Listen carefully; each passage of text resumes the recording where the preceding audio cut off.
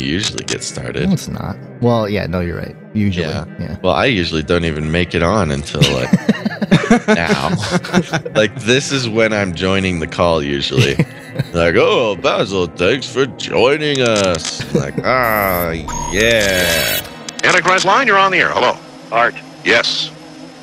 you called. You asked me to call. What do you need? Do you claim to be the Antichrist? Yeah. Oh, then there's many questions that I have for you. All right. Everybody ready? Yep. Mm-hmm. Yeah. You're listening to Canary Cry Radio. Hey, everybody. Welcome to Canary Cry Radio. My name's Basil. And this is Gons. Welcome to episode number 79. Today's guest is Daniel Duvall. He's an author, speaker. He's a licensed minister and radio host. He is the founder and president of Bride Ministries. He's published 2 full-length books, Noah's Ark and the End Days, and Wounded by Leadership. And we'll talk about some of that. And he was also the host of the Discovering the Truth with Dan Duvall podcast and the host of Revelation Ready radio broadcast. He's also written for Promoting Purpose magazine, and his vision is to promote unity in the body of Christ worldwide and assist in the creation and development of sheep nations. And I know Basil's got a question about that. How you doing, Daniel? I'm doing wonderful today. It's a pleasure to be on a program with you guys. This is really exciting for me. It's been a couple months since I've actually been on the air, so I feel like I'm getting my feet wet all over again. Yeah. Well, everybody will notice how clean and crisp you sound because you've got your own sort of setup over there, and we appreciate that. I do have a question. Right off the bat. That's why I'm here. What are you doing assisting in the creation and development of sheep nations? What is that, like a nation of sheeple, or are the people like herding sheep, or is it a nation principally dominated by walking, talking sheep? Like, what is that? The walking, talking sheep. No, I'm just kidding. Welcome to Ba. They take you in and treat you as their king. Oh, gosh. Okay. All right. Please explain. Starting with that question is huge. And you're really touching on something that could take me the entire program to explain. But yeah, this makes your job easy, right? Just sit back and then fire all your contradictions at me at the end. But that's why we're here. First of all, I just want to say this. I don't want people to think, as I'm going through this and all that I am one of those guys that believe I know everything there is to know about eschatology, and my eschatology is superior to yours, etc., etc. My deal is that I'm very much wanting to have a dialogue about the end times. That's been the focus of my radio program. I always talk with people that have different views than I myself hold. And so I don't want anyone to feel like threatened as I begin to explain some of these things, or think that, I would be not open to dialoguing and answering questions, going back and forth, being challenged and so forth. Right. But with that said, well, Gons and I, we're incredibly close-minded and pedantic. So watch out, mister. Hey, there it is. The idea of sheep nations comes from Matthew chapter 25. And what we find in Matthew chapter 25, as you get to the last section of the passage, is this really interesting scenario. So Jesus essentially begins in Matthew chapter 24, and he's talking about what is going to be the sign of his coming, the sign of the end of the age. All of his disciples ask him these questions. He begins to answer them after leaving the temple. And so we end up with this Matthew 24 dialogue, which is hugely important when it comes to the study of eschatology. But in the Synoptic Gospels, what we find is that Matthew 24 is largely overlapping with Mark 13 and Luke 21. They're basically saying a lot of the same things. You see there's a lot of overlap and so forth. But the unique thing about Matthew is that after Jesus gets done explaining what he talks about in Matthew 24, this famous passage, answering all these questions about the end of the age, what's going to happen, and so forth, he keeps talking. And the other synoptic gospels don't actually record this information, only Matthew. But he keeps talking. It's all part of the same dialogue, which is really interesting because what we have this explanation of all these end times events. There's going to be famine, there's going to be pestilence, there's going to be wars and rumors of wars. Then you're going to be persecuted. When they set up this abomination of desolation, let him who readeth understand. Then there shall be, great tribulation such as never been. And on and on. Okay, then we get to Matthew 25, and he begins to tell all these parables and stories. We have the parable of the virgins, the 10 virgins, and then we have the parable of the talents. And when we begin to understand that Matthew 24 and 25 are really one dialogue, what begins to come clear is that the parables and stories and things that Jesus says in Matthew 25 are intended to be understood along with or alongside of everything that he's explaining in Matthew 24. In other words, there are parallels that go between those two chapters. And the climax, the end of the conversation, is this straightforward explanation where Jesus is telling them about the separation of nations. And in Matthew 25:31, it says, when the Son of Man shall come. Now, before that, you have these two parables, the parable of the virgins and then the parable of the talents. Both of those begin with, then the kingdom of heaven shall be likened to. So they're parables. Right. But when we get to Matthew 25:31, there's no parable. It says, when the Son of Man comes. That's a fact of what's being communicated. It's just, that is the time when he comes. Then we read and it says, he's coming in his glory. What is that? Second coming. And all the holy angels with him. Then he shall sit upon the throne of his glory. Now, the Bible talks a lot about the end times and what's going to happen leading up to Jesus' return. And by the way, for those of you that are listening, I am not a pre-trib person. And I don't apologize for that. And we can talk about that. I'm not focused on that, explaining this right now. But that is the perspective I do hold in like-mindedness with your friend Doug Krieger and Rob Skiba. And now Doug Hamp, believe it or not, we're all high-fiving now because we're all like on the same side. It's so cool. Like, yes, I have friends now. But, and we all have different approaches to explaining why we believe this way. But basically, we're beginning to come in, and I started here, this idea that Jesus is not doing this come in the clouds 7 years later, he comes again, but more of just a one-time day of the Lord coming all in one event type view. But anyway, what I'm saying is whether you're pre-trib or like me, I'm post-trib, pre-wrath kind of combination there. We're talking about that coming of Jesus Christ in glory. In other words, at the end.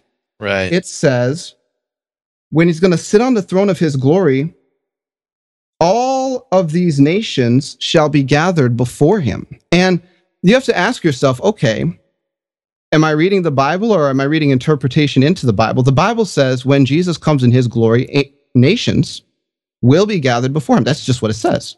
Nations being ethnos or ethnic groups, which can be in the Greek in reference to geographic territories that are under jurisdictions of governments and obviously the people groups contained therein, and also wider ethnic groups. In other words, you can be an American living in Australia. You're still, consider yourself America is my ethnic group, or, I'm Puerto Rican, but I'm living in America. And I still hail that I'm part Puerto Rican. So you have these ethnic groups. The Bible doesn't really infer certain stiff requirements on how we interpret this word, ethnos. So I don't either. It just says nations. Right. And it says, and he shall divide them as a shepherd divides his sheep from his goats. And he shall set the sheep on his right hand, but the goats on the left. Now the question is why? Why, when Jesus comes back, will there be nations, ethnos, being divided? And that answer is where we begin to understand what I'm talking about. Because most people, they read right over this. They say, well, Jesus comes back, everything's burned up, everything's destroyed, it's all over. And, there's just Christians in all eternity, and that's it. Well, question, when you get to Revelation chapter 20, and you find that the nations from the four corners of the earth, Gog and Magog, are deceived by Satan, and they all come against the holy city to fight with God, where do those people come from? Are they Christians? Right. This is a good question. Yeah. It's like, The where nations did they gather. come from? Yeah, Right. nations gather. Right. What nations? Didn't they all burn up? Aren't they all dead? Well, here's my answer. I believe that when Jesus comes back, according to Matthew 25, there will be nations that aren't burned up and completely destroyed and dead as a result of his coming. I think that Matthew 25 means that some people do survive. And I think, like in Isaiah, we find that man shall be as rare as gold of Ophir. Things like comments like that means there's probably not going to be that many people, but I think that some do actually survive, because we have to remember things like Armageddon. That's a local battle that actually has a geographic territory in the Middle East where it occurs, that the blood is up to the horses' bridles, that it's not this bloodbath all over the earth. That's a battlefield. And so when we begin to look at some of these things and take it at face value and just say, well, let me not put my interpretation on the text, just let the text speak for itself. When Jesus comes back, there's going to be nations. They're going to be divided. Some are going on the right hand, some are going on the left. Here's the kicker. When we read why the nations are divided that way, something very, very interesting crops up. Now, I'm going to read it to you, and I'm going to ask you, gentlemen, tell me where you find salvation by grace through faith. It says of the sheep, then the king shall say unto them on his right hand, come, ye blessed of my Father, inherit the kingdom prepared for you from the foundation of the world. For I was hungered, and you gave me meat. I was thirsty, and you gave me drink. I was a stranger, and you took me in, naked, and you clothed me. I was sick, and you visited me. I was in prison, and you came unto me. Then shall say the righteous, when saw we hungry and fed you, or saw you thirsty and gave you drink? When saw we thee a stranger and took thee in, or naked and clothed thee? Or when saw we thee sick or in prison and came unto thee? And the king shall answer and say unto them, verily I say unto you, insomuch as you have done it unto one of the least of these my brethren, you have done it unto me. Now, what he's saying there is he's saying you're going to inherit the kingdom. Now, when Jesus comes back, what does he establish on the earth in a very literal sense? He establishes his kingdom completely in totality. Right. That is, and we can get into kingdom later on because there's a lot of cool things that we understand, but I'm not a dominionist. And I just say that because I know that whenever the term kingdom comes up, people get very nervous. I find in certain circles, like, oh no, what is he going to say? What is he going to tell us? Like, okay, no, I'm not a crook. Don't crucify me yet. I believe that the kingdom is coming in its fullness as manifestation on the earth when Jesus returns. He's bringing that with him. And he's saying, now I'm going to give these people access to that. You're actually going to enter in. And he's saying, well, and this is why. Right. Does he say, because you have been saved by grace through faith in Jesus Christ? He does not. He does not. He does not. This is so crazy. Yeah. Guys, I remember, and the truth of the matter is, I know that in prayer, God began speaking to me about sheep nations before I even knew what this passage was or that it was even in the Bible. I started getting this term in prayer, and I didn't know what the frame of reference was. But here I found it, and it took God even a couple of years to explain this to me because there's not really teaching out there about this subject. People just don't seem to quite get this far. So as I began to dissect the text and just do exegesis, not eisegesis, I said, this is why they are inheriting the kingdom. Because of the way they treated Jesus. By their response to his brethren. In other words, when Jesus says, as you've done to the least of these my brethren, you've done it unto me, you know who the brethren of God, Jesus Christ are? That's us. That's the Christians. So, I was talking with someone the other day, counseling type setting, and they were having a revelation. This person has been through a lot of things. And when I say a lot of things, it's really bad stuff.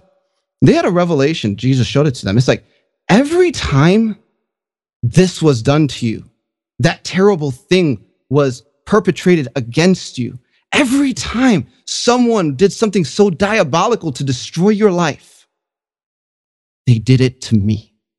And this touched this person on such a deep level. Because you know what? We all suffer a lot of things in life, whether it's, that we're being subjected to satanic rituals, or we just go through really bad backstabbings, rejection, disappointments, abandonment. It stuff hurts, and people go out of their way to literally do really garbage things to us.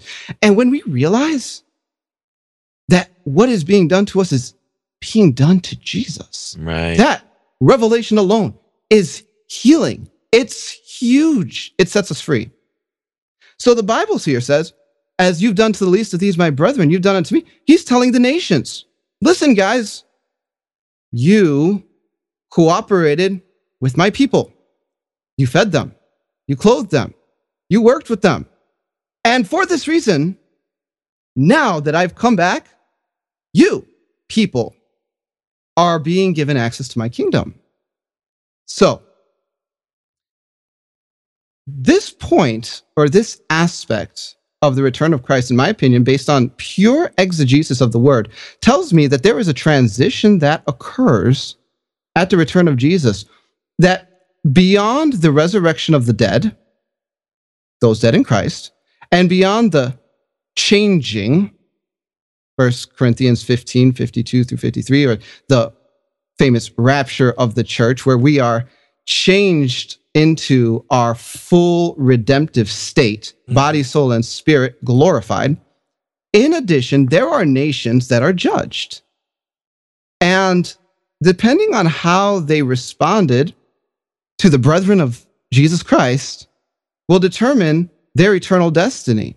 Now, this goes right back to my question of Revelation chapter 20. Say, well, where do all these nations come from that rebel against God? Are they Christians? Well, my answer is absolutely not. I believe that Revelation 25 is a transition point for those that did not die at the return of Jesus Christ, and that some of them, because they responded to the body of Christ in a certain way that is acceptable according to the judgment and justice of God, will be granted access to the kingdom and will abide on the earth as residents of that redeemed earth. And in doing that, they won't be like the Christians, which have been glorified, but they'll be humans that have transitioned, that are going to be able to have kids, to repopulate the earth, to be, as it says in Revelation, those that overcome will rule and reign with Christ for 1,000 years. Who are they ruling and reigning over? Right. There's a transition point, and it's right here in Matthew 25. Now, that's what I firmly believe. And because of that, I believe that, I think the church is going to, in the last days, have a larger degree of influence than traditional dispensationalist thought has promoted or has talked about. Because these nations are going to, for some reason, decide that even though we're not going to sign up with Jesus Christ and believe by grace through faith in Jesus and receive that salvation, we are not going to be against the people of God. Actually, we're going to help them. Let me dive in real quick. When you say the traditional dispensational teaching, can you expound on that, just so the audience who may not know what that means can understand that? And then you can dive into the rest of it. Okay. Now, this is an interesting concept. So, dispensationalism stands in contrast to another major, perspective on theology, or an approach to theology called covenant theology. So you basically have two major camps. You have covenant theologians and dispensational theologians. Now, it was explained to me like this by a really cool theologian I met. He said, basically, covenant theology says that whatever you have in the Old Testament is transferred into the New Testament unless it's changed. But dispensationalism believes that it's not transitioned into the New Covenant unless it's repeated. So that's a very simplified or simplistic point of view. More specifically, dispensationalism is the main view taught by groups like the Dallas Theological Seminary throughout, any like the Baptists, the Pentecostals, this, that. And a lot of it goes back to notes that were organized into what we know today as the Scofield Reference Bible. And it breaks up the Bible into different types of, dispensations. And what it does essentially is it creates this view of the end times that is based on futurism, premillennialism, and also a pre-tribulation rapture, meaning that after the state of Israel was formed, basically all the prophecies that needed to be fulfilled before Jesus comes back are essentially fulfilled, and now we have a situation where we have an anytime second coming of Jesus Christ to catch away his church. The pre-trib rapture becomes what some have called the crown jewel of dispensational theology. So I don't know if I did justice to that question, but that's kind of what I'm getting at. So when I talk about dispensational theologians, there's this idea that pervades the approach to theology that really we're here to, so to speak, survive until Jesus comes back and redeems everything. That's the Christian. We have salvation by grace through faith in Jesus Christ. We get baptized in water. We lead a righteous and holy life. And eventually God is going to come back and then redeem everything. Until then, we just have to stand in the faith. Covenant theology and covenant theologians tend to be a little bit different. And the dispensational approach to theology is not exclusive, and it's not as all pervasive as some people may think. And the more I've talked to different people, different theologians in different countries, the more I've realized that there's a lot of variation into basic paradigms as to what Christianity means for us and for this world right now. And so anyway, that's kind of like my short answer to that question. And I'll just throw out there, I am not a traditional dispensationalist either. What happens oftentimes when a person begins to move away from a pre-trib rapture position, other things begin to change. Sure. And I'll just say it like this. If the mark of the beast means you cannot buy, sell, or trade unless you take it, and one believes that they will be here during the time period that mark is implemented, how will the church survive at all until Jesus Christ comes back, which would be about 3.5 years after that point, unless there were provision in place on the scale necessary to support thousands, hundreds of thousands, millions of people in geographies around the world? I think I know where you're going with this. Well, your thinking changes a little bit. It has to. Otherwise, you just say, well, we get about a month and we die. Right. And then who is alive and remains until the second coming of Jesus? So this is the question, right? Now, this question only crops up if you dismiss a pre-trib rapture. So for those that are dispensationalists approaching this from a, strongly pre-trib rapture position, this question, it means nothing. Like, well, why would we care? And then my question becomes, well, but if I'm right, what will you do? So now we end up with this, okay, we have this awkward kind of question going on here. It's like, well, if he's right, we're really in trouble here. We're not thinking along the lines of what will we do when that mark of the beast, we're just saying, praise God, we won't be here for that. Right. And that's a really important point, because I don't know where Basil stands on the rapture, but I've sort of subscribed, and, of course, like you said at the top, we shouldn't really get too, claim that we know how everything's going to unfold. But my position is that the pre-wrath position, which is very close to the post-trib rapture position, effectively saying that we're out of here before the day of the Lord, when God's wrath comes, that we will be taken out before then. But it really does change the perspective and what to expect. And I guess I always tell people when people ask me about the rapture, I always try to say, I'm hoping for a pre-trib. I don't think it is. I think it's a pre-wrath position, but I'm really preparing my heart and mind for post-trib. And that really kind of speaks to them like, oh, that makes sense. Because when the Antichrist shows up, when all these things begin to happen, the person who is adamantly pre-trib will deny that. They'll say, well, it can't be because we're not gone. Or they're like, oh my gosh, I'm left behind. I'm going to hell. Right. So there's this, there's definitely a strong deceptive power to the pre-trib rapture, if true. And, the joke recently has been, if Hollywood's promoting it, then there's definitely something wrong. You might want to reconsider your doctrine. So that is a funny joke. Yeah. Well, I mean, it's just the post-trib is the safe bet, is the way I see it. You don't want to be caught, unawares if suddenly you're going through the tribulation and now you just make poor choices because you think you got left behind. But if you are prepared in your heart and your soul for a post-trib, you'll stick it out a little bit better. Right. Yeah. Okay. So Daniel, to recap, Sheep Nation. Now you're talking about those who cared for the Christians, the brethren, as if they were Jesus himself, not necessarily saved by grace.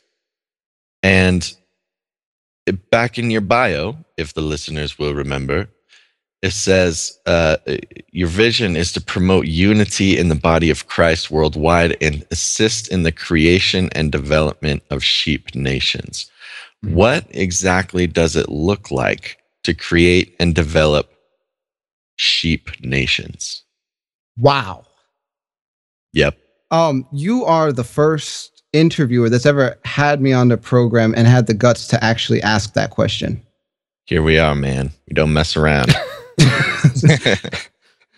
But Basil, the answer is genuinely, I don't entirely know. This is, for me, an unraveling storyline. The way I view it, I see Matthew 25. I see Matthew 24 bleeding all the way into 25. Right. And what I see is that Matthew 25 is the endpoint of all the things going on in and through the tribulation. Now, stepping back from that, going back to my last question, if the mark of the beast is implemented and Christians are here, what do we do? Here's another point that I want to bring out that's really, really interesting. In the book of Daniel, chapter 11, you find that this is where the angel had come to Daniel. He says, now, Daniel, I'm just going to explain to you world history from here going forward until the time of the very end. And what the angel does, which came as a result of Daniel's 21-day fast and was held up by the prince of Persia until Michael the archangel came and helped him so he could come to Daniel. What he explains here is essential that in order for us to understand our eschatology or what's coming, what do we expect? And furthermore, it's really interesting because it's chronological. In other words, the angel, unlike the book of Revelation, does not skip back and forth, just going all over the place. It's very systematic. It's like, well, this will happen, then this will happen, and then after that, this will happen, and this will happen. And what we do have some prophetic parallels or multiple fulfillments of prophecy, because like the little horn of Daniel is often attributed in part to Antiochus Epiphanes back in but there are certain aspects of his descriptions and what he will do that were never fulfilled by Antiochus Epiphanes and have then been relegated to this final Antichrist person that we believe is coming on the scene. And okay, this is what I want to bring out about Daniel chapter 11. There has been an idea, I think some people have held this, and I think it goes back to the whole pre-trib perspective, that basically once the Antichrist come, he's going to trample the earth, he's going to break it in pieces, and what they think that means is that he's going to rule the whole thing. In other words, the New World Order has a success for a period, and then Jesus comes back and destroys it. So Jesus comes back, he's judging the whole thing. Everything has been put under the power of darkness for a period of time, and now Jesus has to come back and, give it the 1-2 punch. Right. Well, when you read Daniel chapter 11, that doesn't quite bear out. Now, I'm going to bring out a couple things, okay? Number one, beginning in verse 31 of Daniel 11, it says, "And arms shall stand on his part, and they shall pollute the sanctuary of strength, and shall take away the daily sacrifice, and they shall place the abomination that makes desolate. And such as do wickedly against the covenant shall he corrupt by flatteries, but the people that do know their God shall be strong and do exploits." I love verse 32. It says, "But the people that know their God, that intimately, deeply know who God is, will do great exploits." And that word great exploits means mighty deeds. And it says in verse 33, "And they that understand among the people shall instruct many. Yet they shall fall by the sword and by flame, by captivity and by spoil many days. Now when they fall, they shall be holpen with little help, but many shall cleave to them with flatteries, and some of them of understanding shall fall, to try them, to purge, and to make them white, even until the time of the end, because it is yet for an appointed time." Now, relating this to the body of Christ, the Bible says in Ephesians chapter 5 that God is coming back to present himself a church without spot or wrinkle or any such thing, but that she should be white. So we see Ephesians 5 actually being explained in verse 35 of Daniel 11. And then we have this language saying that he's going to present this body to himself, a glorious church. Right. But then we go back and we say, well, what's the context? Verse 31, "Arms shall stand on his part. They shall pollute the sanctuary of strength. They shall take away the daily sacrifice. They shall place the abomination that makes desolate." Now, Jesus said in Matthew chapter 24, verse 15, "When you see the abomination of desolation standing in the holy place," and then he goes down to verse 21, he says, "Then there shall be great tribulation." Right. In my perspective, which again, I'm willing to answer questions on, be challenged on, whatever have you. I'm not necessarily the authority on this completely, but with my little bit of knowledge, what I'm thinking is, well, if this is the abomination of desolation, Jesus tells us this is the great tribulation. And we have people that know their God shall be strong and do great exploits. Now, we don't stop there, because if we keep going, what we find is that we learn about wars of this guy. Right. And it says, "The king shall do accordingly to his will." He's going to exalt himself. He's going to magnify himself. And then we drop down to verse 40, and it says, "And at the time of the end, the king of the south shall push at him, and the king of the north shall come against him." Now, who in their right mind is going to come after this guy that's just set up the abomination of desolation in the temple? What's happening there? Why is that taking place? And my answer is, there is a resistance that exists until the very end that rejects the New World Order. These guys, the king of the north and the king of the south, Right. whatever reason they may have, do not get on board. Instead, they oppose, and it leads to war. And then it says, in verse 44, we just continue. "He shall have power over the treasures of gold and silver, and over the precious things of Egypt, and the Libyans and Ethiopians shall be at his steps. But tidings out of the east and out of the north shall trouble him." So again, in verse 44, we see this guy. He's still being troubled. There's still some kind of resistance. Right. Now, coming back to the whole thing of how do you assist in the creation and development of sheep nations? Well, in my mind, what I see is entire nations or geographies being prepared to resist a new world order. Now, that's huge, I know. But when I read the book of Daniel, what I see is that someone's done it. That's really interesting. I'm trying to gather my thoughts here because I've been looking a lot at Daniel 11, in particular around the last half of it, 36 through 45. And I'm trying to figure out where we can go with this, because there's a couple of things that come to mind. You point out something that's really interesting, in that the abomination of desolation happens up in verse 31, and you're saying that this is all pretty chronological.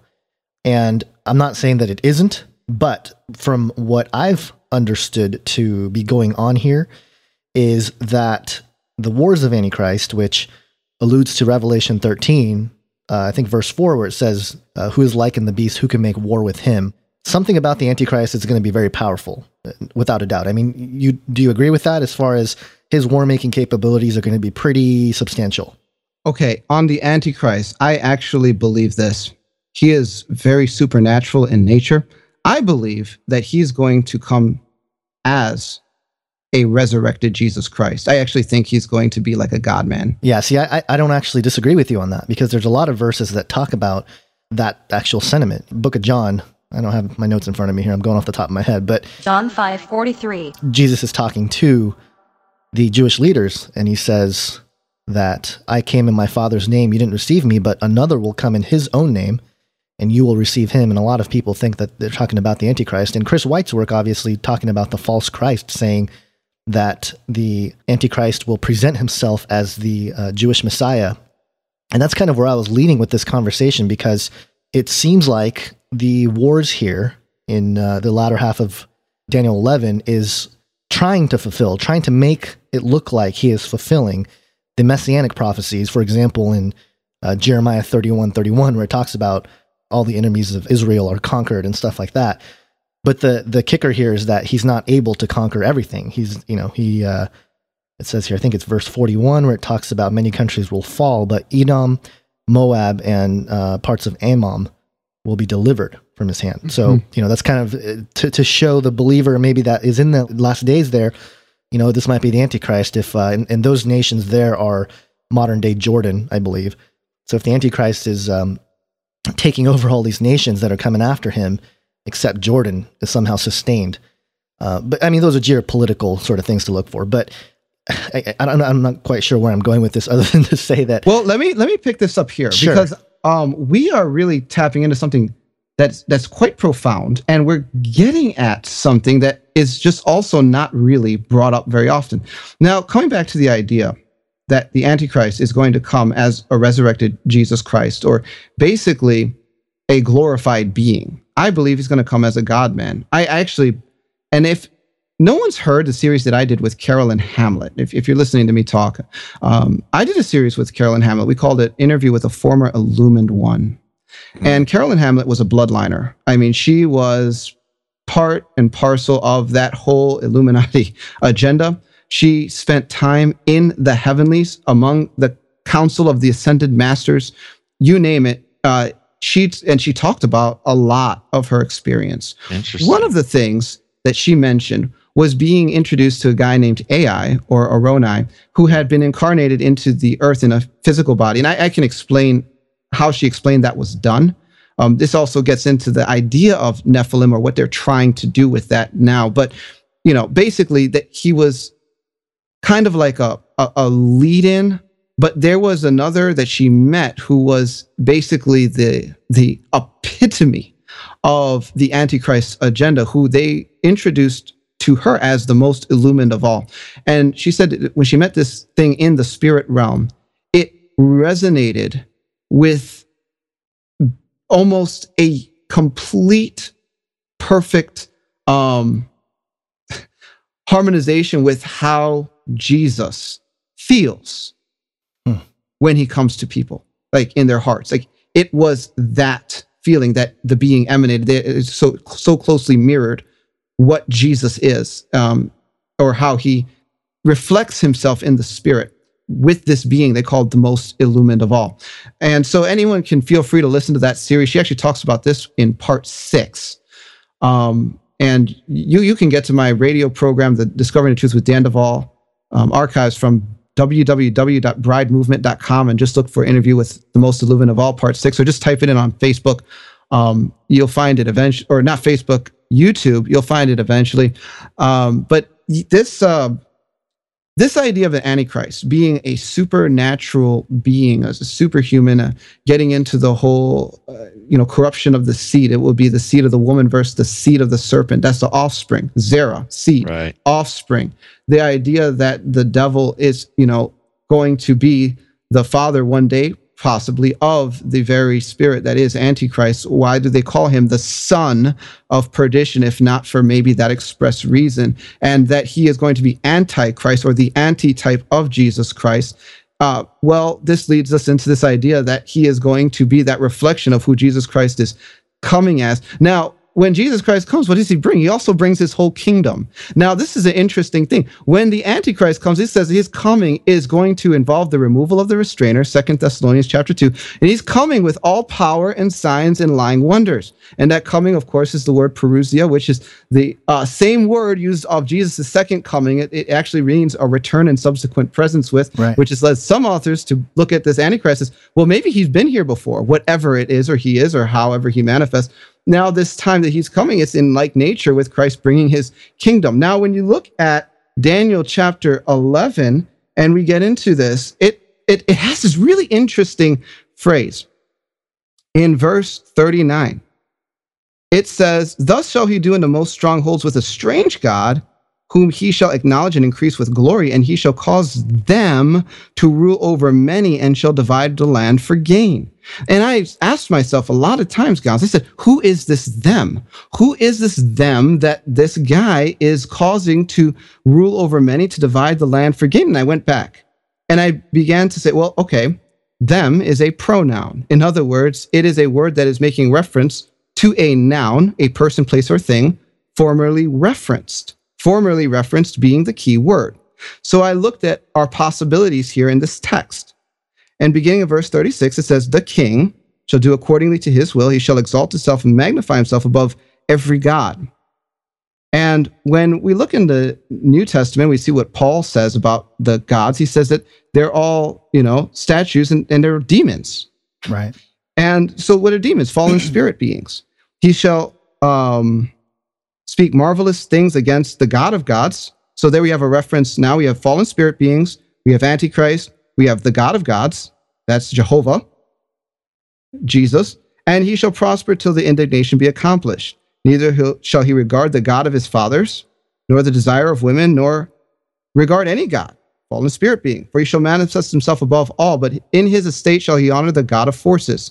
And a God whom his fathers knew not shall he honor with gold and silver and with precious stones and pleasant things.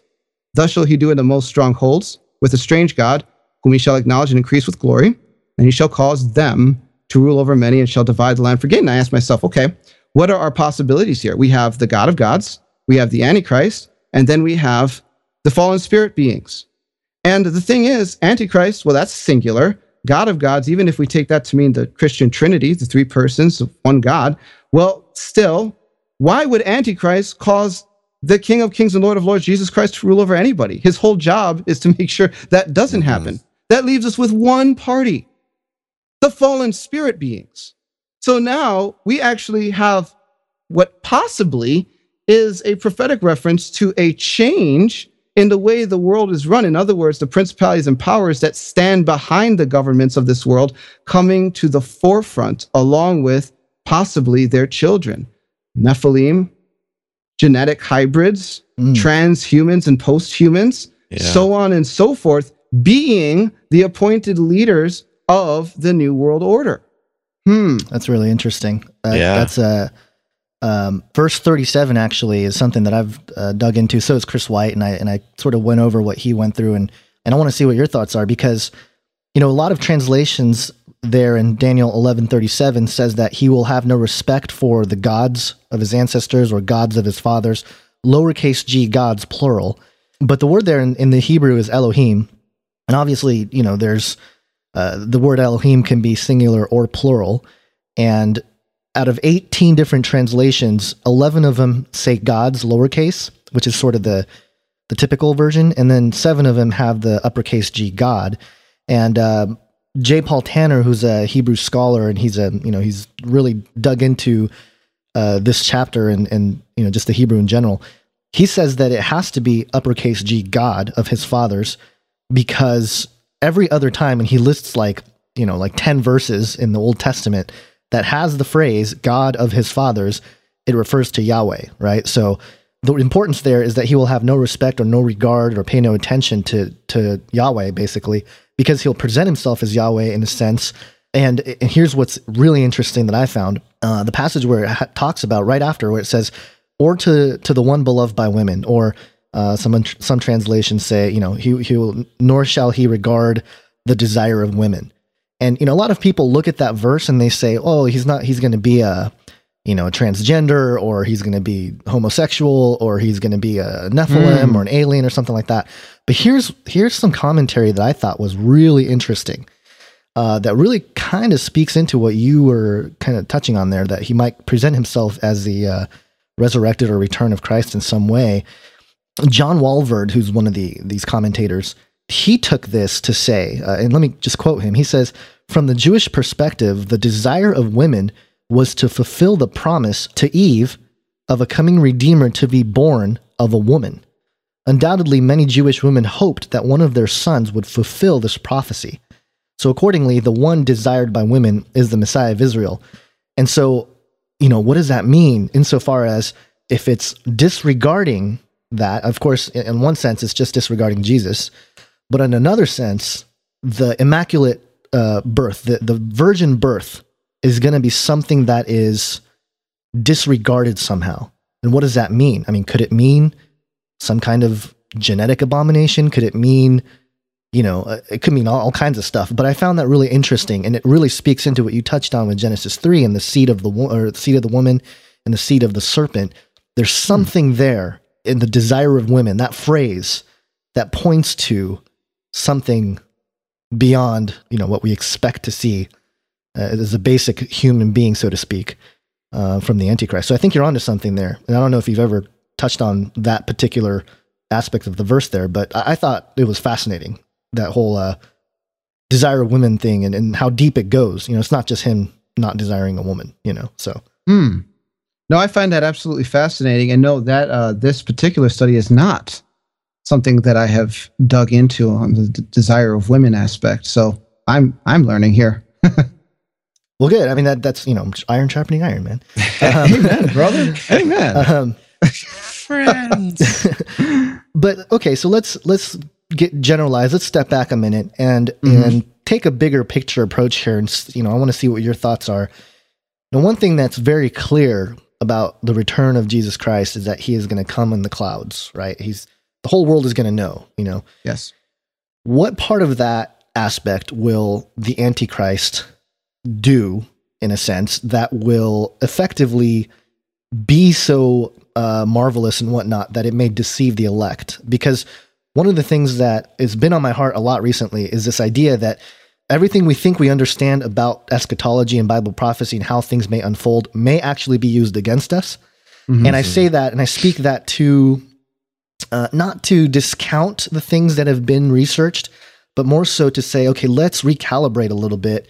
And this is, maybe something that we could discuss more, but we're all fairly young here. I don't know how long you've been at studying Bible prophecy. It hasn't been too long for me. I've been at it for maybe 3 years or 4 years, but in my studies, I've seen that there is I don't want to use the word traditional, quote unquote, I use quotes. You can't see them, but I'm using quotes.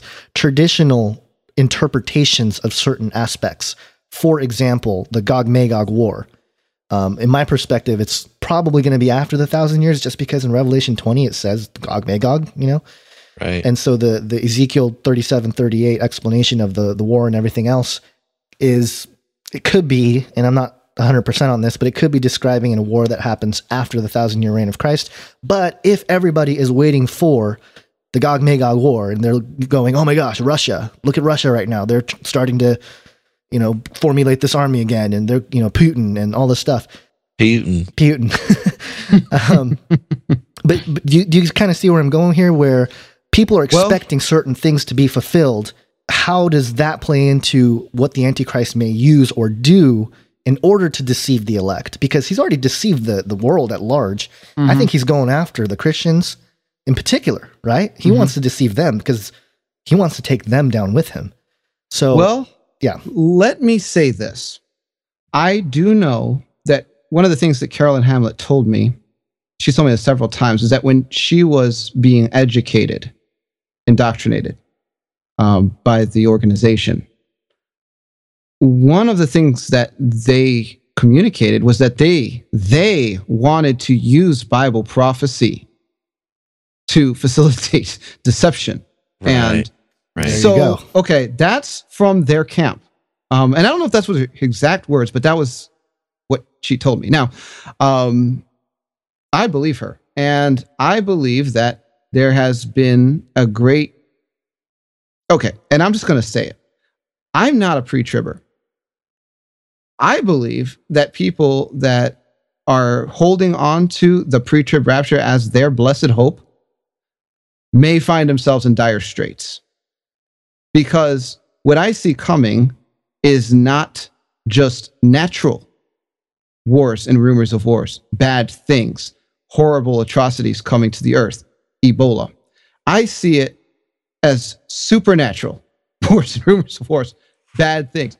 See, I believe, and this is going to take some people way outside of their comfort zone, but I'm just going to say it. If it's 2 Thessalonians chapter 2 talks about the coming of the Antichrist with all power and signs and lying wonders. Right. Now, Jesus comes with power and signs and wonders. So, if the Antichrist is going to come with all power, signs, and lying wonders, okay, according to the working of the power of Satan, what does that mean? What is Jesus coming back to do? Establish a literal spiritual kingdom on earth. Now, in order to understand this, people have to understand realm. And what I mean by realm is heavenly places. In other words, the construct of higher dimensions.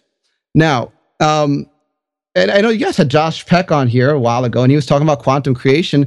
Great stuff. We've actually covered a lot of similar territory there. Let me say this, all right? 3 dimensions is not where dimensions stop. And a dimension is simply an extension in a given direction. And every time you add an extension in a given direction, you've added a dimension. So if you add length to width, then you will go from a straight line to a 2-dimensional plane. If you add length to width to height, you will add an XYZ axis. You're going in 3 directions. That's our Earth. If you add another extension in a given direction at 90 degrees perpendicular to all those other 3 lengths, width, and height, you've just entered the 4th dimension. Right. This is where you get hypercubes. This is where you get, 4th dimensional activity. Interesting thing about dimensions is that they can overlap. So if you have 4-dimensional space, you can literally have an infinite number of 3-dimensional universes all overlapping each other. You wouldn't know it, nor would you know the way the overlap works of the higher dimensions moving up. Now, this is the spirit realm. So everything in the spirit realm is not determined by distance, but by dimension. So there is separation and overlap possible. Now, when you're talking about God bringing his kingdom to earth, what you're talking about is the full overlap of heaven and earth, from the third heaven to the earth, that full alignment between realms, which once existed in the garden, but was destroyed through the entrance of sin into our dimension. Right. Now they're out of alignment. This is why we have problems in this world. Okay, so now we have out of alignment, but we're bringing it into alignment. But there are 3 heavens.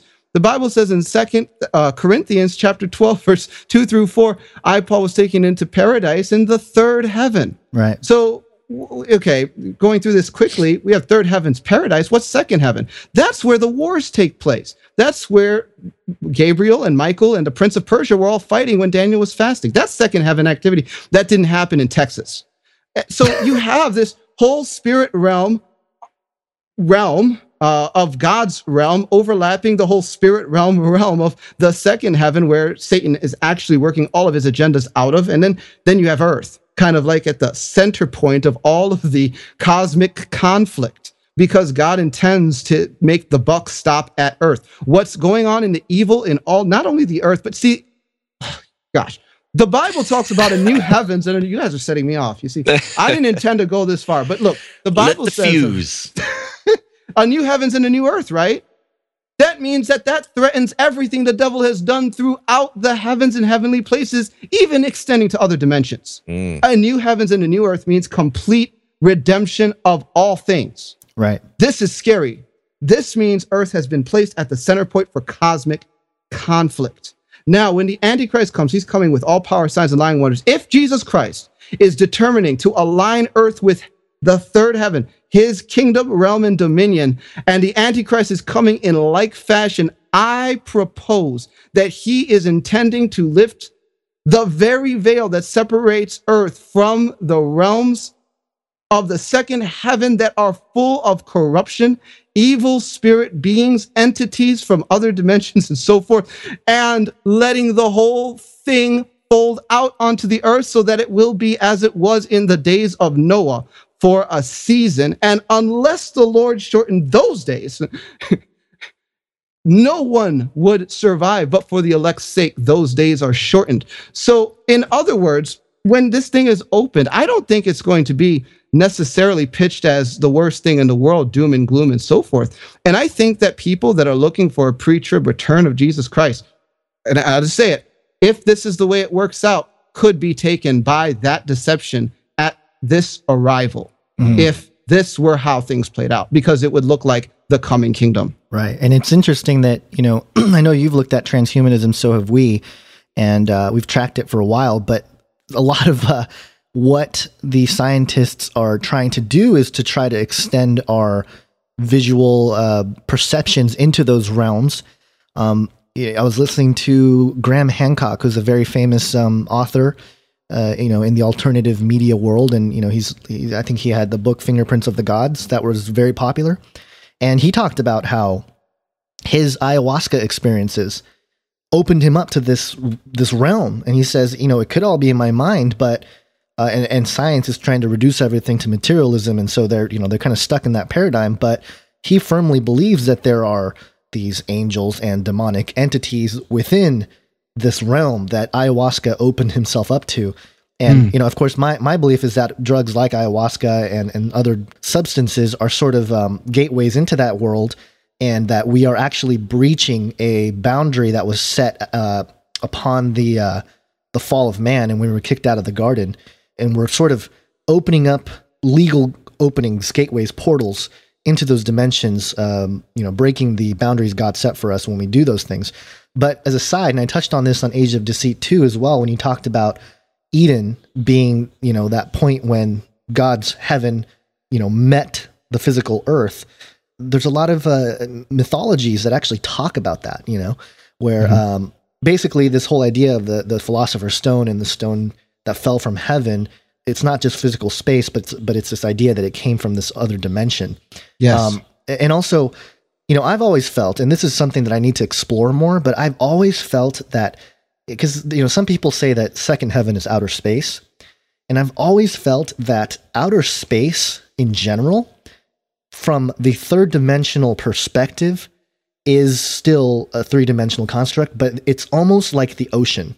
Like, I've always felt like below we have the sea, and in effect, the ocean is a different dimension, right? You go into the ocean. I grew up as a swimmer. I was in water all the time. I know what it feels like in the water. It's like a different world. It's completely different.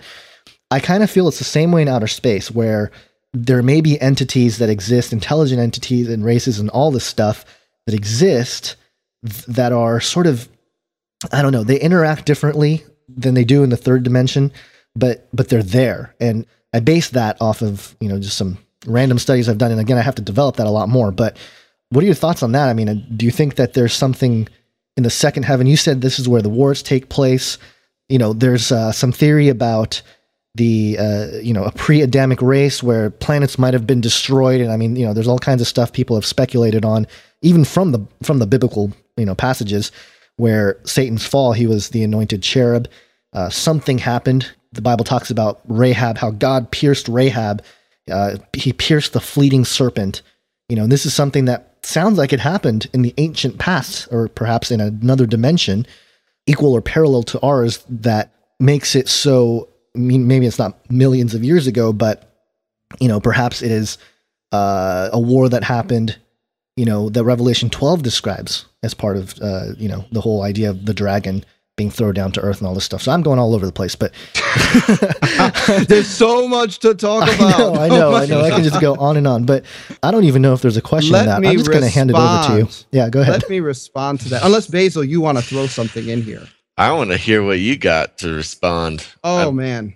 I got something, but it's just going to take us everywhere. So I'm going to wait. Hold on. This is fascinating. And guys, I did a YouTube, and I also did a program a while ago on Discovering the Truth with Dan Duvall I basically called it Water Spirits Exposed. What I did was I compiled every reference that I had to the realm underwater by witch doctors and occultists and different things that all talk about this realm. Interesting. And I put it all in one thing. Now, what I said was this. I said, listen, just listen to what these people say. And I read their accounts for 2 hours. Now, first of all, in order to have 2 hours of material on one subject like that, that's so bizarre, you can't just dismiss it from all these different people and say, well, they're all lying. Somewhere in there is some nugget of truth. So let me start with what you mentioned about water. Now, what I've run into is that water is absolutely a realm. And there is a transition point that occurs. And I believe, and I'm just going to say this, that, underlying the physical earth is a spiritual earth.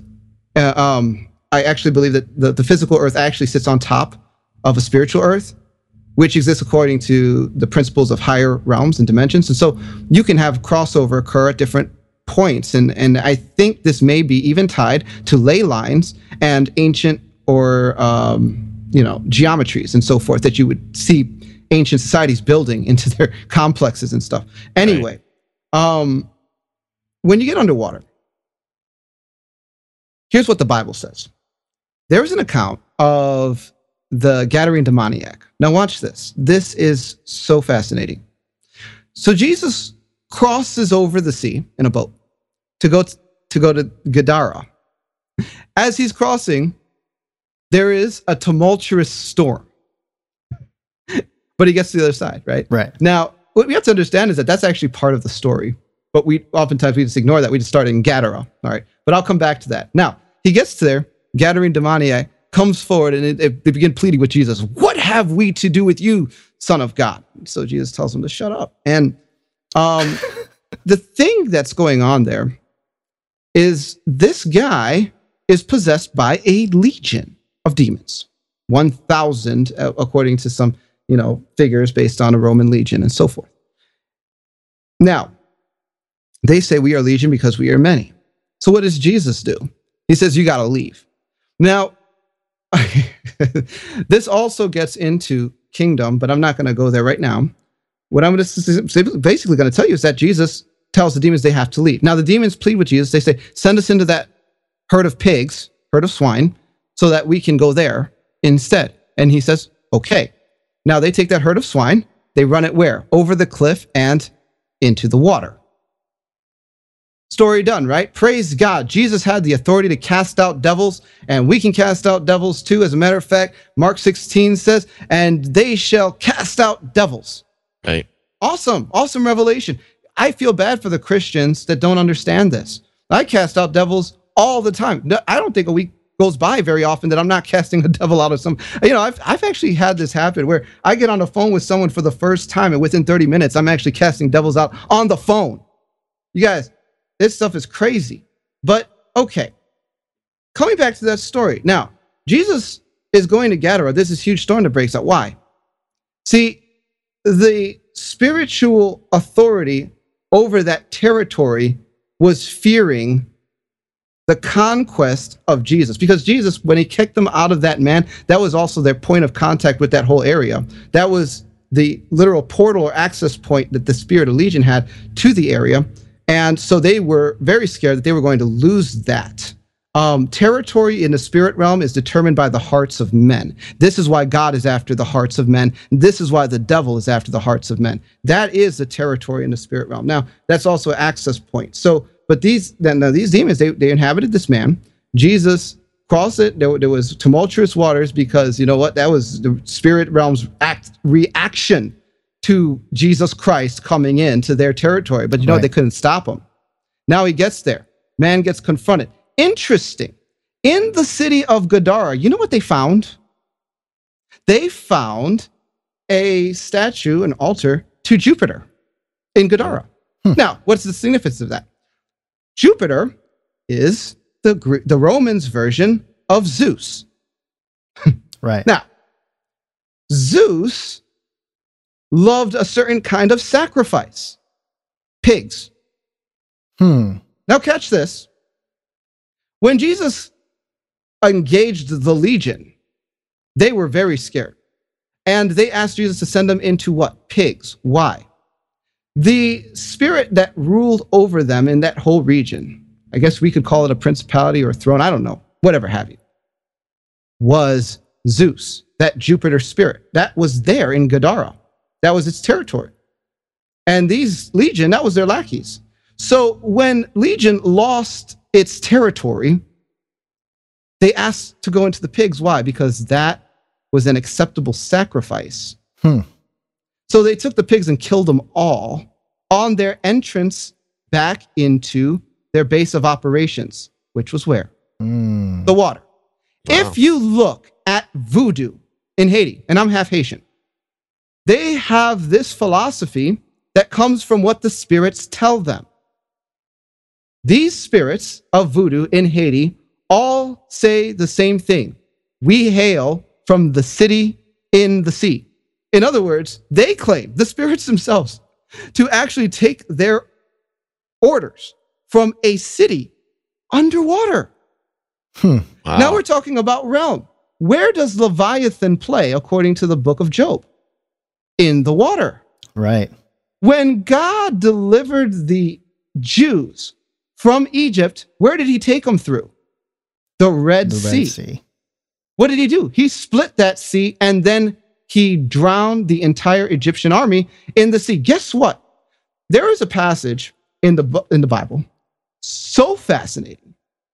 It says,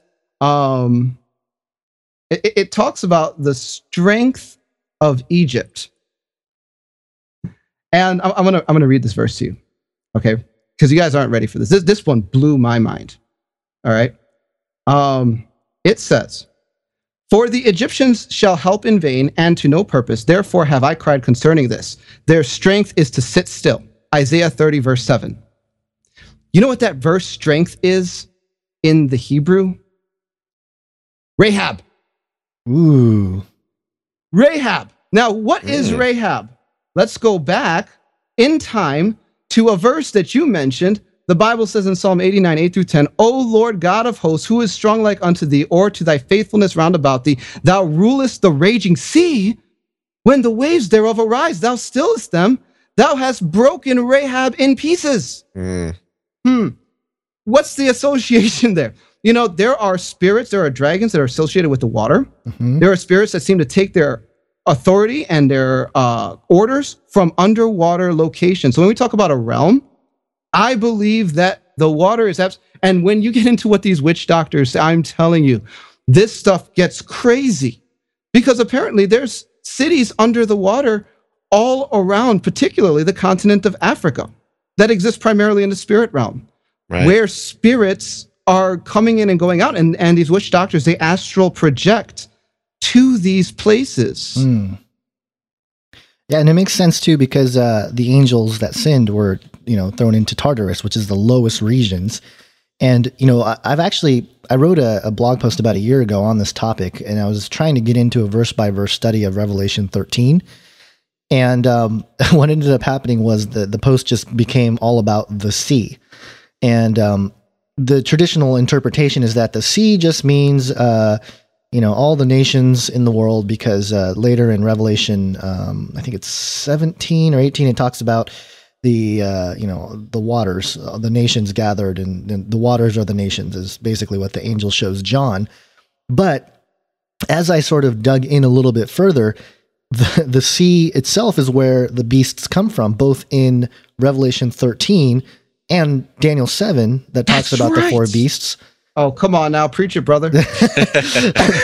They come out of the sea. And so my whole sort of conclusion was that, it represents a place that is, like you said, a sort of a dimensional thing. But, I kind of generalized it into, I didn't want to go there in the post. If I read through it, I'm kind of like hesitant to go there. I say, the place of sin. But I think there is something about Mark, 4:39, when the followers of Jesus, I think it's Peter, he wakes up, Jesus rebukes the wind and he says, "Be still." And then later he walks on the water, right? I mean, everyone talks about, you walk on water, it's this miracle of Jesus. What's the significance of that? Could it be that it was just Jesus showing his authority over this dimension, this pit? And then I sort of relate it to obviously the abyss, where Revelation 7 or 8, I can't remember, but basically later on when the abyss is opened, the abyss to the bottomless pit is opened, and all those weird creatures start coming out. Yeah, I say, could it be? Could it be that that's the place where he went to? Because I think in Greek mythologies, the underworld, it was highly associated with the ocean, right, and the sea and everything. So I mean, I don't know. I'm just riffing here, but I think there's something to that. Now, what about space? I want to hear your thoughts on outer space. Well, there's a very interesting verse in the book of Amos. And I don't know that I'm going to be able to pull it out of my memory right now, but the truth is, I believe that space is part of the second heaven, because oftentimes when you're reading through the Hebrew scriptures, you find a reference to heaven, including stars and some of these things that you do find in the literal outer space that we see in above Earth's atmosphere. So what I basically say is that the first heaven is what's contained by Earth's atmosphere, and outer space is included as part of the ascending dimensions beyond what is our space and time. And so I think it's like both outer space and the higher dimensions, not just one or the other. Now that's just my view. And I think that makes things make sense for the most part. With that view, I haven't run into any real problems with certain scriptures. And yes, from the reports I get, there are all kinds of things going on right above Earth's atmosphere that are so scary and so uncouth. Demonic. Okay, I was reading a story, and anyone can grab this off the internet. It's called Emmanuel Eni. He was a witch doctor, and one of the accounts that he gives is that he actually ascended into this craft in outer space, basically, where he met these beings that gave him powers, witch doctor powers. And he did that through some incantations. So what is he saying there? Well, probably that he was able to go to this realm of outer space through, we could call it teleportation. That's the term the Illuminati uses. That's to take the whole body, not just the spirit, but the whole body through the spirit realm into another location. But not just do you have these alien abductions experiences and people claiming to have contact with beings over here in the West. They have it in Africa, and they have it other places around the world too. And yeah, they seem to kind of float around there in outer space. And I don't know exactly what all the role is of what's going to happen there, but in Amos 9:2-3, it does say this: though they dig into hell or Sheol, thence shall mine hand take them. Though they climb up to heaven, thence will I bring them down. Though they hide themselves in the top of Carmel, I will search and take them out thence. And though they be hid from my sight in the bottom of the sea, thence will I command the serpent, and he shall bite them. And that's the verse I was referencing before. And what I take away from that is you have basically the realms of hell or Sheol, the pit, and so forth, being a place where you have a lot of evil and these spiritual activities residing. You also have heaven, and I take that to mean possibly these realms above the three-dimensional plane. Then he references this location, the top of Carmel.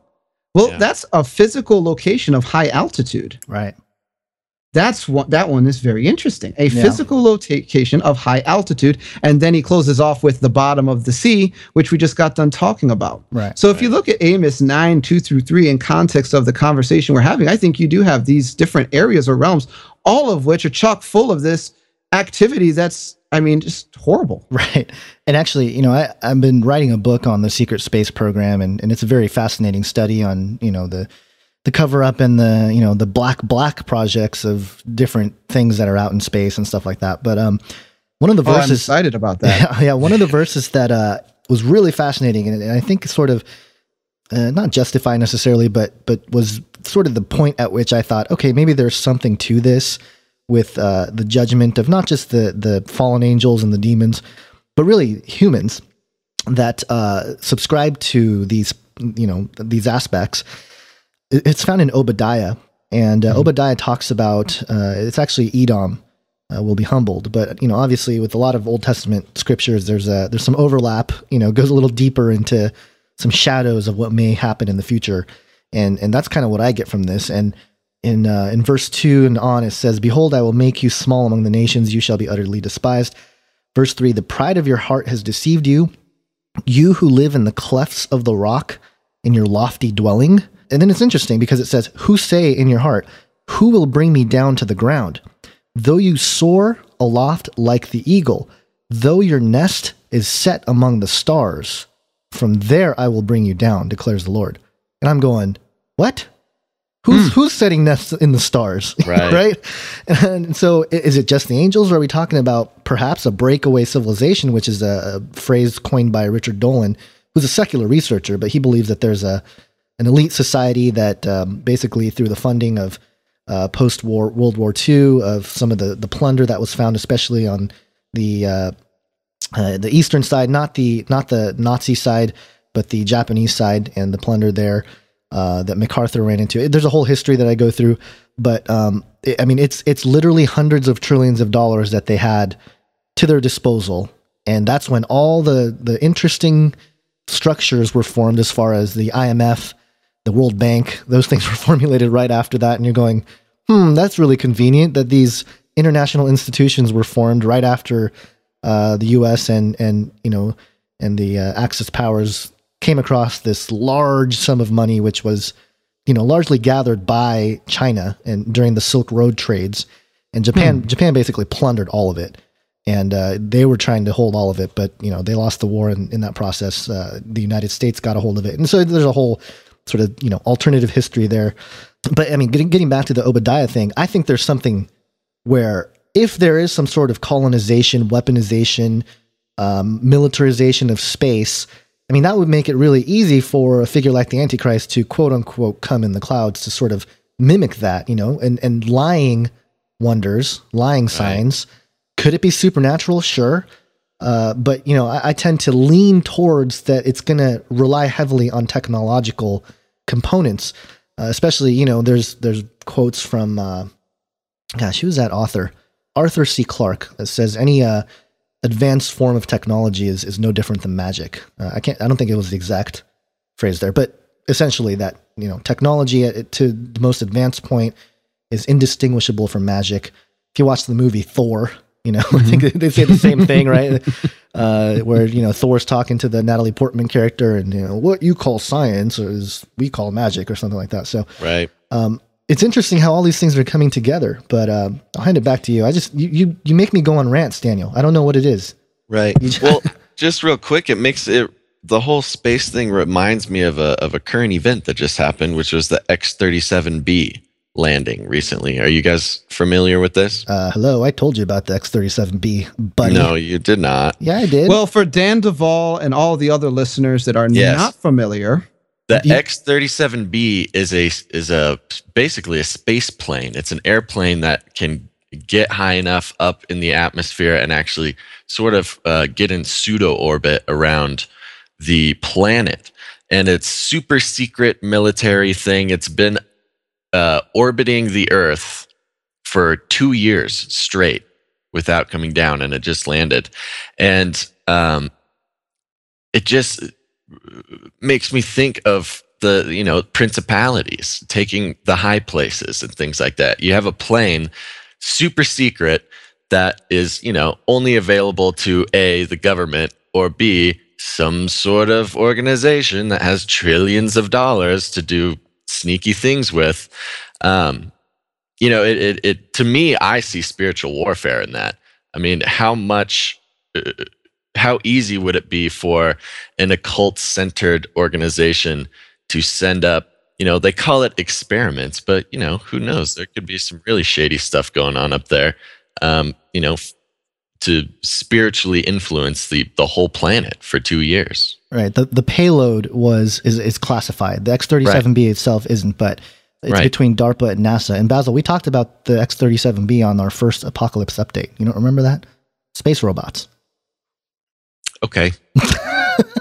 It was like a month ago, and you're just like, Well, Oh, I don't don't. Did we remember. use the name X37B? I don't remember yeah, that. I did. Okay. I don't know. All right. You, Well, there we go. You don't pay attention to anything I I say wasn't anyway. paying So. attention to you, so.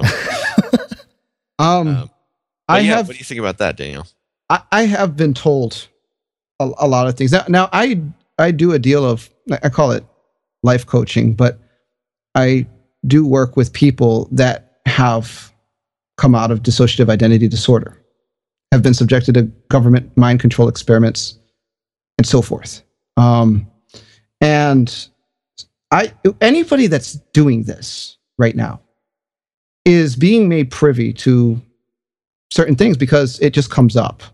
And, my great friend and mentor, Dr. Preston Bailey, we did a whole series on assessing mind control.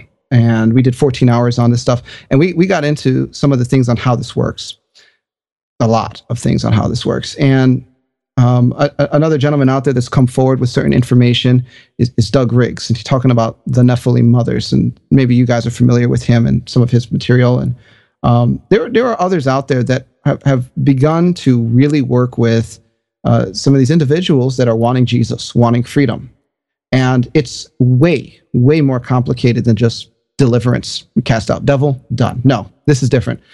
Because what you end up with is fragmented personalities that can individually be demonized. And you can have hundreds and thousands of these fragmented personalities. That's why you call it dissociative identity disorder. All the personalities are dissociated aspects of that person's core, and there are amnesic barriers that are upheld by demonic powers. We could talk about this for days, but in the process of helping individuals with this, I've become privy to certain information that really I don't have any way of proving or disproving, which is why I don't really talk about some of these things much. But I have heard some of the most fascinating things. And, one gentleman told me, because, they told me that they don't mind if I put out some of this information, is that they were involved in the Montauk Project, the Montauk Chair. Right. Yep. And what they told me was that in order to use the Montauk Chair, they got this chair from somewhere. I don't know. And it's got some kind of powers attached to it. And what they would do is they would torture, rape, all kinds of sadistic things to a child, and then they'd sit them in the chair.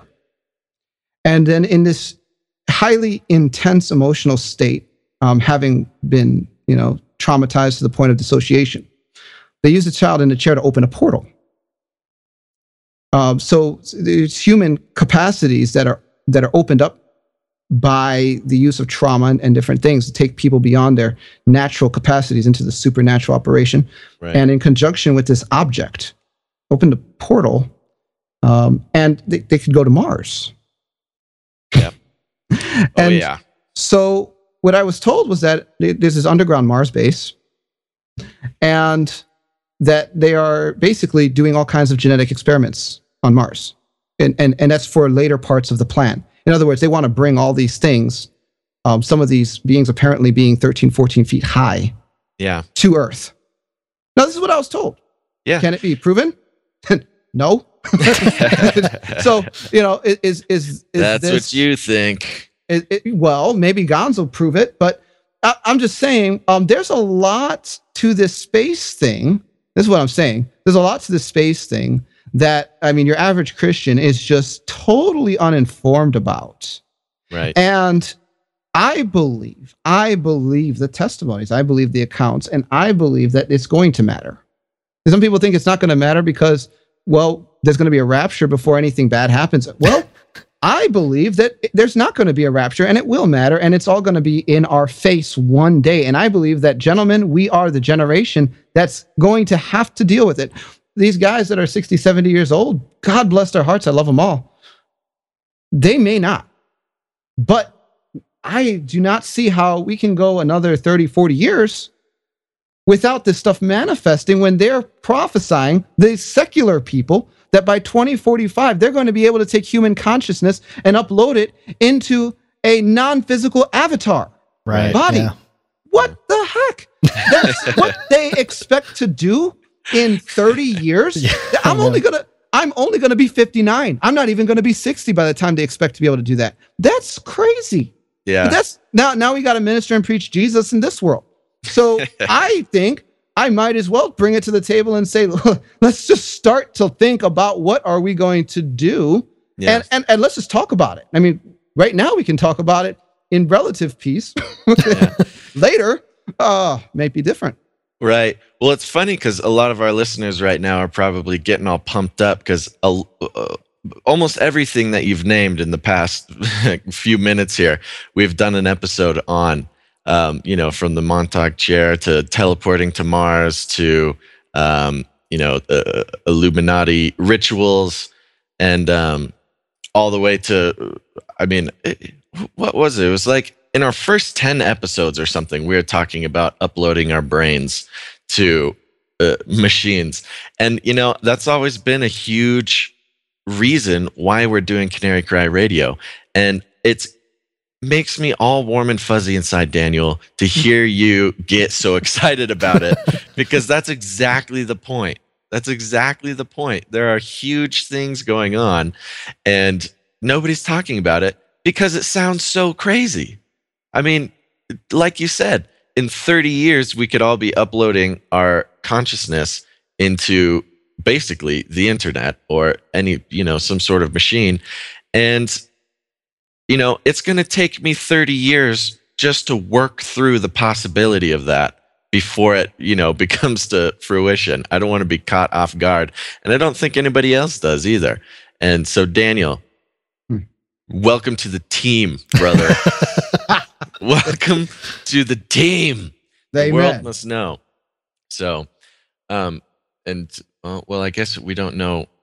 This might go after the conference, but that might be something that we talk about at the conference in our little panel or whatever we're doing. Yeah. Well, if we're when it comes to the subject of spiritual warfare, what's clear to me, because I'm already dealing with it, and that's the key word, already dealing with it, things are going to another level. Christians, once upon a time, spiritual warfare meant clear your mind of the bad thoughts. Right. Stop thinking about doing bad things to your little sister. Those thoughts are fiery darts from the devil. And when you renew your mind to the word of God, you will prove what is that good and acceptable and perfect will of God, and you'll be okay. You'll be a good Christian. Like that was spiritual warfare once upon a time. As a matter of fact, that was what they were trying to tell me 10 years ago at the church that they kicked me out of because I spoke in tongues. That was before I didn't know it. I didn't even know anything back then. I was just like, Right. What about this Genesis 6? I remember I was asking my pastor about Genesis 6. Daniel, you need to stay away from that. That was the line of Seth. What? Classic. Why were they giants then? They're so big. Do you know any convicts in prison that are giving birth to 13, 14-foot giants? Right. Come on. Anyway, so, this spiritual warfare thing is going to another level. Now, let me just give you guys a little example, and some of the people that are listening, of the stuff that I deal with on a regular basis. I deal with something I call dimensional imprisonment. Now, this goes beyond kicking out demons, and it's different than interfacing with principalities and powers and some of these other ascended masters and beings. So you really have different kinds of bondages that people get put in.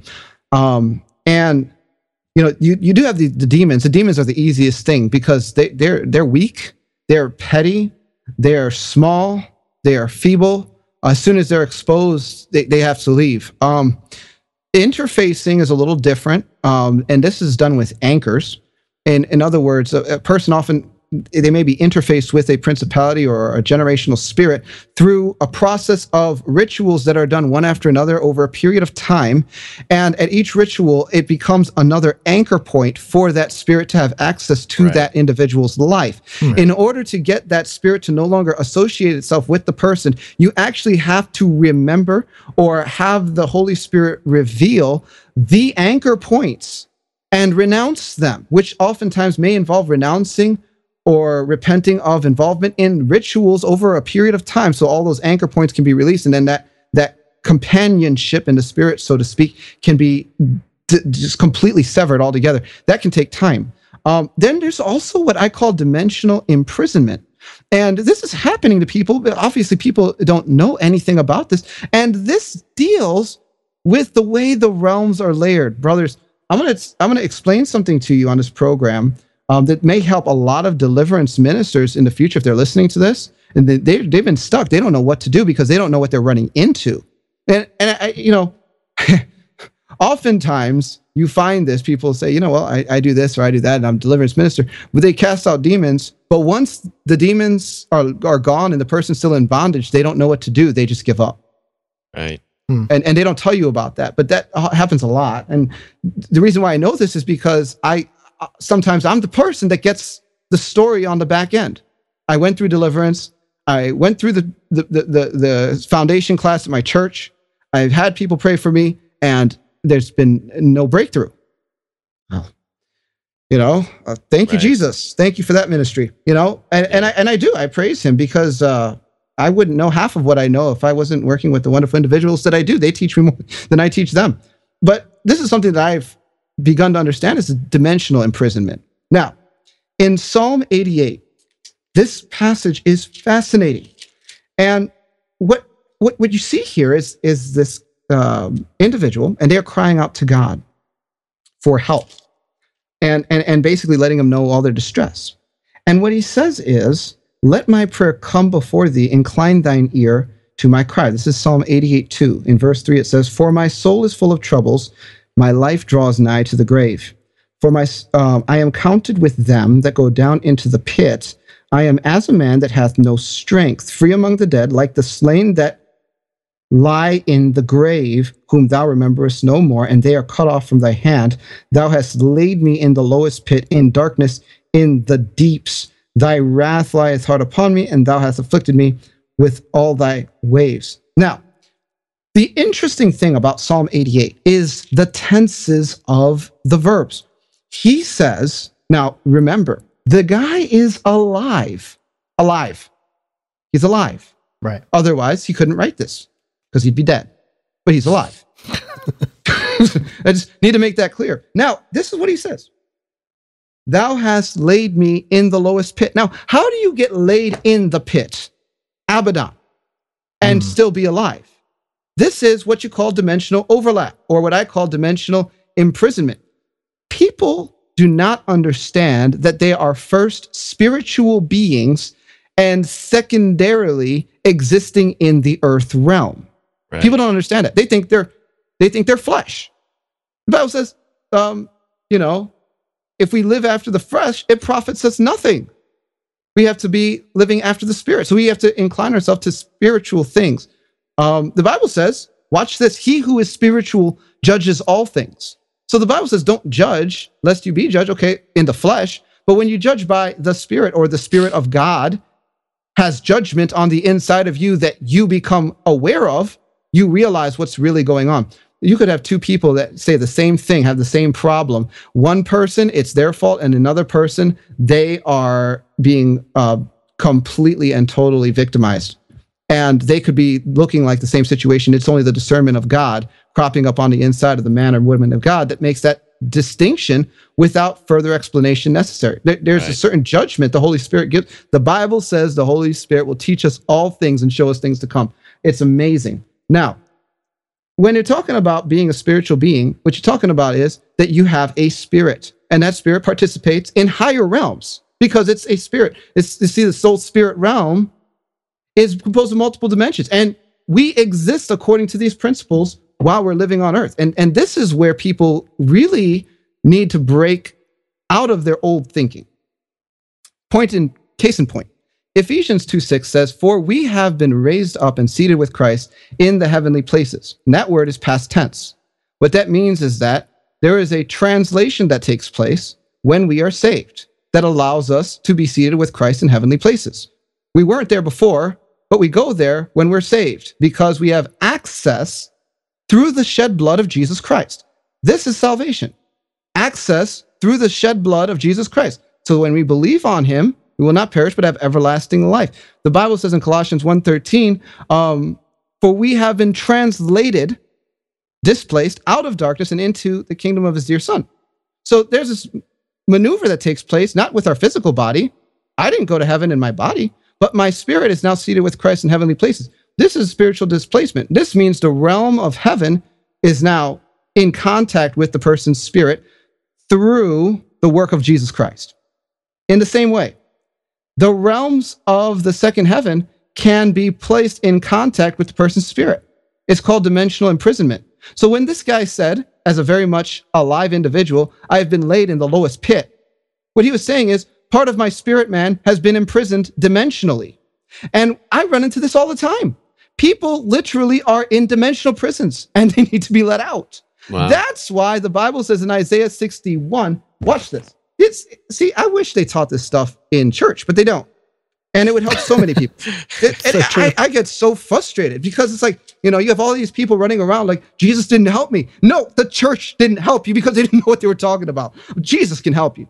The Bible says of Jesus, "The Spirit of the Lord is upon me because the Lord has anointed me to preach good tidings unto the meek. He has sent me to bind up the brokenhearted, to proclaim liberty to the captives, and the opening of the prison to them which are bound." Now, let me ask you a question. When people get saved in a jail, do they get let out just because they're saved? Free ticket, get out of jail? You know Jesus? No. That is not the prison that Jesus is letting people out of. You know what? If you committed murder and you're in jail for the next 25 years of your life, I'm sorry. That's justice being served. Praise God that he has redeemed you from the eternal consequences of sin. But Jesus very much has in his deck of agenda, ministry, purpose for people's lives to release them from spiritual prisons that have kept them bound. That's why it says, release from the prison. In Isaiah 42, it says something very similar. And it's just amazing to me how it's just so clear when you read the Bible, yet we look over it and we just pretend it's not there. It says, "I, the Lord, have called thee in righteousness and will hold thy hand and will keep thee and give thee for covenant for the people, for a light to the Gentiles, to open the blind eyes, to bring out the prisoners from the prison." What prison? There's these dimensional prisons that people get trapped. It's a form of bondage. And it happens through these higher realms. If you don't understand that, you can have a person that's been somewhat, delivered of the demons that may have been there, but still have not experienced the freedom and liberty that Jesus Christ purchased. Right. And do you think that, you riffed on the church there and sort of talked about how they're not talking about it. Do you think that they're under some sort of spiritual blindness because of, because they don't teach this kind of thing? Yes. Okay. Yes. Yes, I do. I do.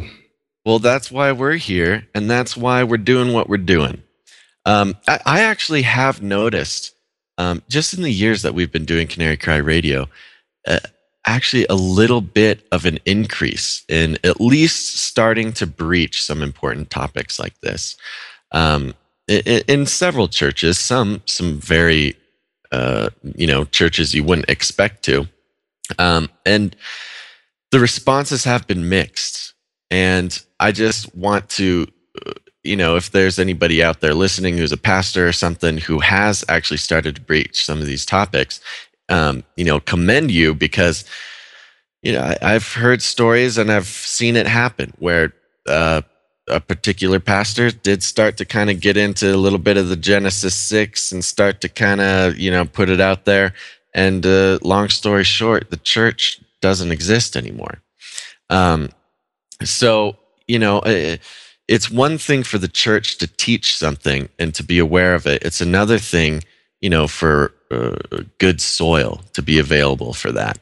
And so I just want to put that out there just so everybody's aware that, all of these podcasts, all of the conferences, everything we do is for the purpose of edifying the church and getting that out there and spreading this facet of the gospel of Jesus Christ and the truths of what are going on in the world.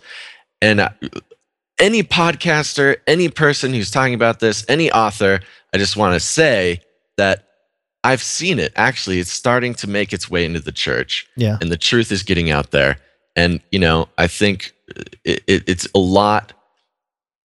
It's good for us to know that. So if anybody out there is listening, it's not, it's not a lost cause. It's not a lost cause. It's actually working. Yeah. And I actually just started meeting with the small group here that is into all that stuff, which is very fascinating. And their ministry is a missional ministry based on this idea that they're going to do great things in the end times, which is an angle that you just don't hear in a gathering of people locally. Yeah. So, and I would say even more so in the small groups has it been growing. And, that's a great strategy, and not a new one, but a great place for things like this to be presented.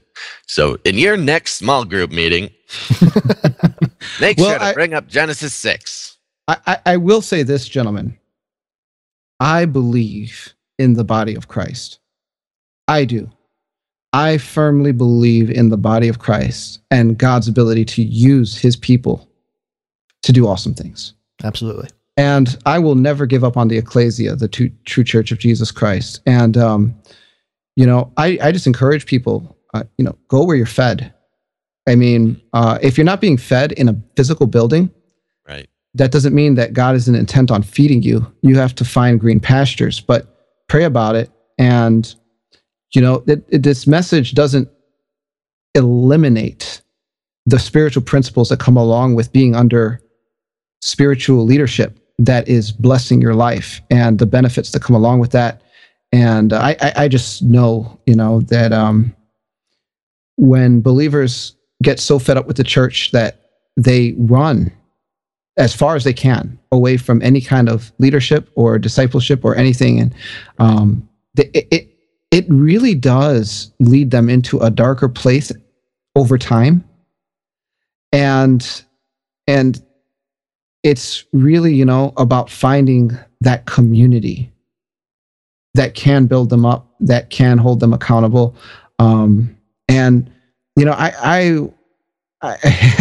a lot of frustration with the church, gentlemen. I wrote a whole book about it. For those of you that are interested, it's called Wounded by Leadership.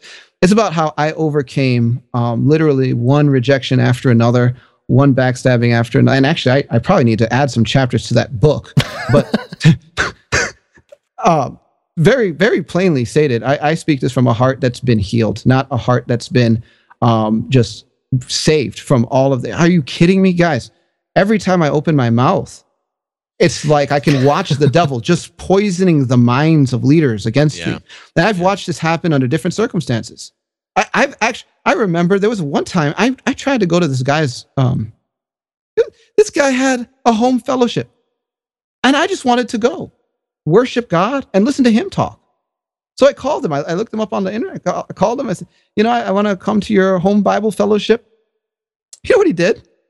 He looked me up. Found my website, found some of my talks that I'd given at Future Congress 2, specifically the one on, what was it called? As Above, So Below, the Battle for Manifesting Reality. Mm-hmm. Called me up and called me a heretic. Said, don't come anywhere near my flock.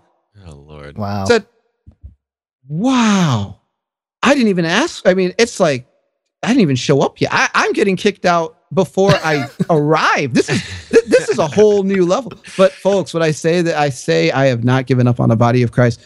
God will do awesome things through his faithful people. And I look forward to that with great intensity, which is why part of my vision statement is still to promote unity in the body of Christ.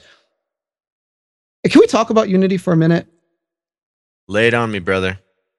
This is the thing that a lot of people, they kind of get thrown off by this comment because they see the ecumenical movement, right?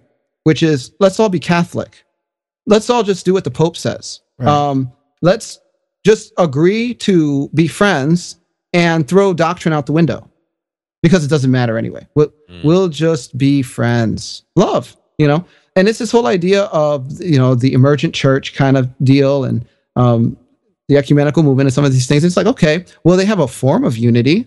They can get together. At least they're not kicking each other with the left foot of ministry every time they turn around and so forth. Although I have my suspicions that if I showed up, they'd still give me the left foot of ministry. But that's not the unity that I'm talking about. And when I talk about unity, what I'm really referencing is Ephesians chapter 4.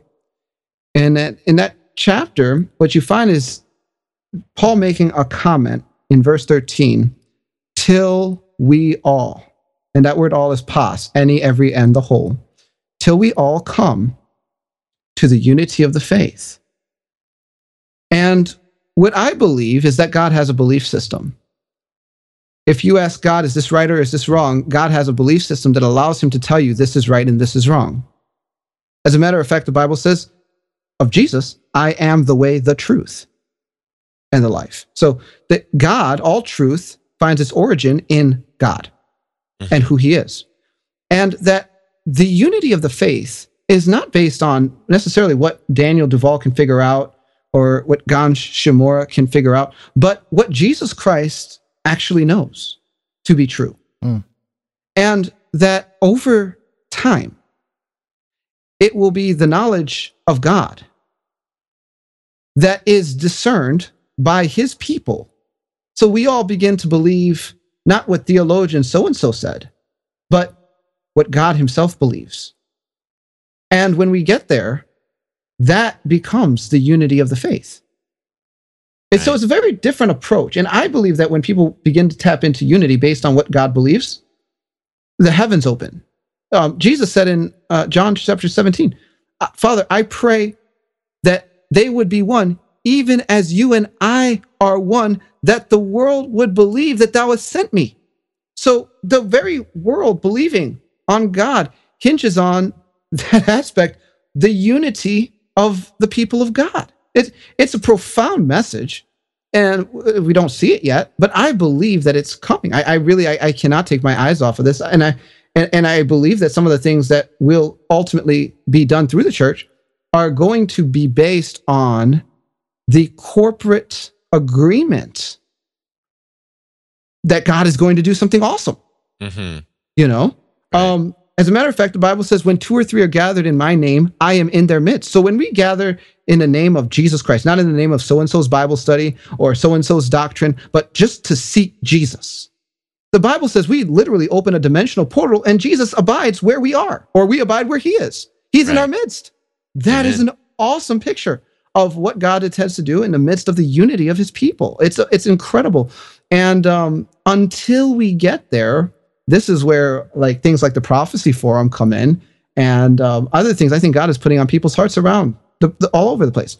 Let's just be friends and compare and contrast our ideas until we all are transformed through the process of friendship and corporate fellowship and seeking God together. There's this thing, it's called the unity of the Spirit. So in Ephesians chapter 4, the chapter begins with an exhortation to keep the unity of the Spirit in the bond of peace. And then you get to verse 13, it says, until we all come to the unity of the faith. Now, the unity of the Spirit is that you, Gans, Basil, you, Gans, and myself, we all have the Spirit of Jesus Christ, the Holy Spirit, on the inside of us. And that unity, which is established through salvation, is something that we are to keep as brothers, as friends, as members holding the same citizenship, because we are citizens of heaven. We are ambassadors of, the kingdom. We are part of the family of God. Ephesians chapter 3 says, I bow my knees to the God of our Lord Jesus Christ, of whom the whole family in heaven and on earth is named. There's a reason why we call ourselves brothers. It's because we're members of the same family. We have been made heirs of God and co-heirs with Christ, according to another passage in the Bible. We are all part of the same priesthood. We have the Spirit of God on the inside of us, and this Spirit means that we need to engage each other in the bond of peace. I wish certain groups could understand this part, I haven't seen it much, but it's there in the Word. So I believe it, and I have faith that as time goes on, God is going to really begin to stir this kind of thought process up in the hearts and minds of His people. Yeah, Amen. And that's definitely, I think what you're tapping into is a really positive message in light of all these really dark topics that we tread in. And I've always experienced this whole niche as being this doom and gloom, and people accusing us of fear-mongering and all kinds of stuff.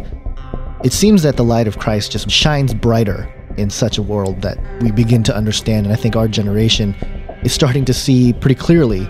And I think that's a good thing. I think that there should be some kind of unity, and when you put it that way, it makes total sense. So I think both Basil and I are in agreement with you in that mission as far as how we occupy until he comes. So Amen. Basil. Well, there you go.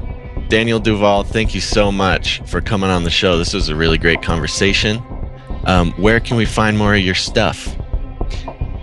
www.bridemovement.com. That's BRIDEMOVEMENT.com. That's my website.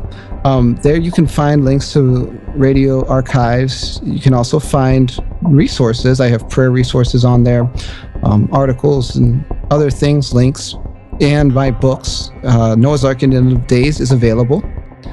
Wounded by Leadership is available. And my newest book, Kingdom Government and the Promise of Sheep Nations, if you want to really get some of the meat on what we began this conversation on, is also now available. And that's my newest book, just been released. So I encourage everyone to check it out. It's available as an ebook. Definitely. I encourage everybody to do that as well.